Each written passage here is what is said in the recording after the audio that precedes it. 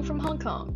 You're listening to Jefferies Asian Market Minutes, a daily podcast brought to you by the Jefferies Asia Equity Trading Desk, where we offer our perspective on Asian markets and some insights to today's major market movers. Good morning, this is Jefferies Asia High Touch Sales Trading out of Hong Kong. My name is Adam Pottrell. Overnight bloodbath again. The 10-year was up 6.42% to 148.08. In Asia, it's sort of mellowed a little bit, but nothing too major, 147.39. That crushed Nasdaq down 2.7%.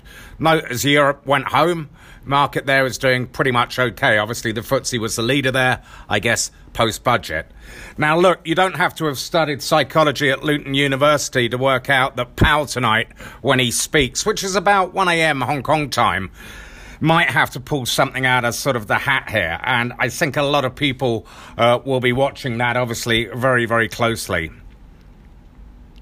Key winners we've had in the last 12 months, apart from Nasdaq, renewables have been absolutely slammed right across the region. Let's pick up one just here from Hong Kong.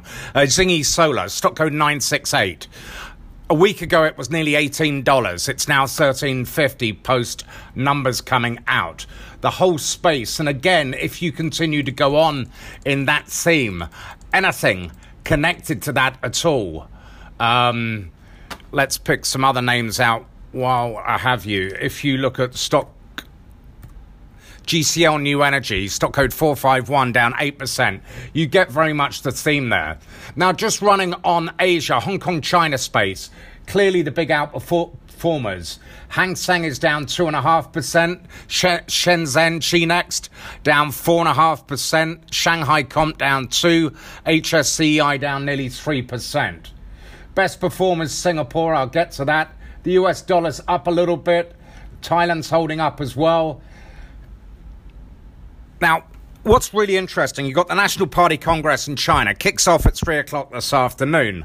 I cannot see the market bouncing at all. Guess what? The biggest faller in China again is what I call the 10 cent of that market, Maotai. It's currently down 5% yet again. Since they came back from Chinese New Year, it's down nearly 22%. That's about 115 billion US dollars. It's a stock, like in the whole space, that is overowned. Now, it must be a buy at some point, but at the moment, everybody is running scared of it. Here in Hong Kong, outperformers from financials, Hang Seng Bank, Standard Chartered, Bank of China, Hong Kong, HSBC sort of down 0.7%, but these names are outperforming, as I said, the Hang Seng Index. Chinese airlines, keep an eye on China Eastern, China Southern. They're up on the day here.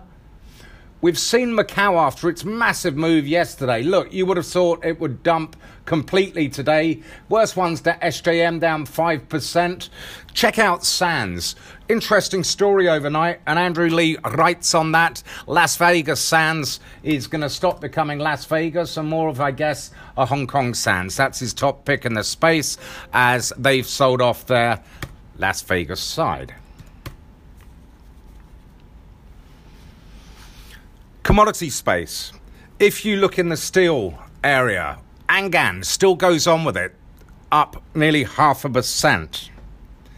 If you look at Man Shan Iron and Steel, stock code 323, that's up 2%.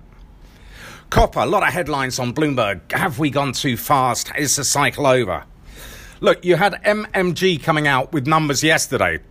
And that share was down 7%. They missed. They're always going to struggle. Remember, MMG, Chinese state-owned company, got a mine in Peru, and they've had issues or difficulties with that. Nickel has had and is trading limit down at the moment up north.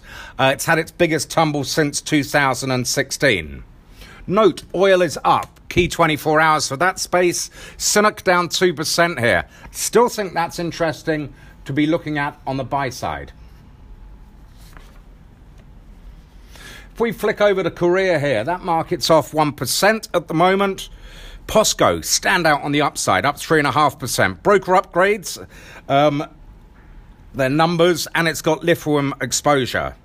The underperformers, SK Hynix, underperforms. I mean, again, you look at stocks overnight, that was down 3%. Don't think the end of the world. Obviously, Taiwan with TSMC, the bellwether, that's down 3.25%. Japan, look, Topics outperforms, and I suggest it.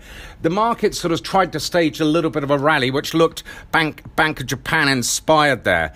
Two biggest sectors there, real estate and shippers. They're the only ones standing out. NTT, that fell 3.6% because the CEO had dinner with bureaucrats. Note in Japan as well, the last 2 weeks of February, retail sold 33.6 billion US of bonds. Down Australia way, as expected. Just what I thought interesting with the market there. Again, the RBA, blah, blah, blah. But what I found fascinating was the market, they tried rallying it a little bit at the close. I sort of get the feeling you saw that in Japan. You've seen it in Oz. Are we going to see this in China and Hong Kong? What I call the old market on close cover, just in case Mr. Powell does say something that could upset the apple cart on the upside overnight. India down, led by financials, industrials. ASEAN, Singapore, that's holding up the flag there. Banking stocks. Indonesia, look, profit taking. That market's done well of late. Research, Hong Kong, Macau. Andrew Lee, as I say, Las Vegas Sands, or maybe just Macau Sands going forward. That's his top pick. Really good call, and he's always good on this company. Pacific Basin, 2343. He's downgraded it from a buy to a hold. Check out the company over the last 2 or 3 years. If you plug into Bloomberg, you will see his upgrades and downgrades. Worth following there. Out of KB in Korea, SK Hynix, we're raising our target price 12%. In Malaysia, CAF, 7-Eleven, we're raising our targets there by 15%. And also a nice write-up on the steel sector. Indonesia, Mandiri, property. And again, that space has done well of late. Just checking out and doing a good write-up with regards to the recent VAT hikes. And then in Australia, nice standalone note there. Looming end of the yield cycle, buy Australian banks. Pretty much sell everything else. Buy Australian banks. And remember, Derby's still very bullish on that market. See you later. Thank you.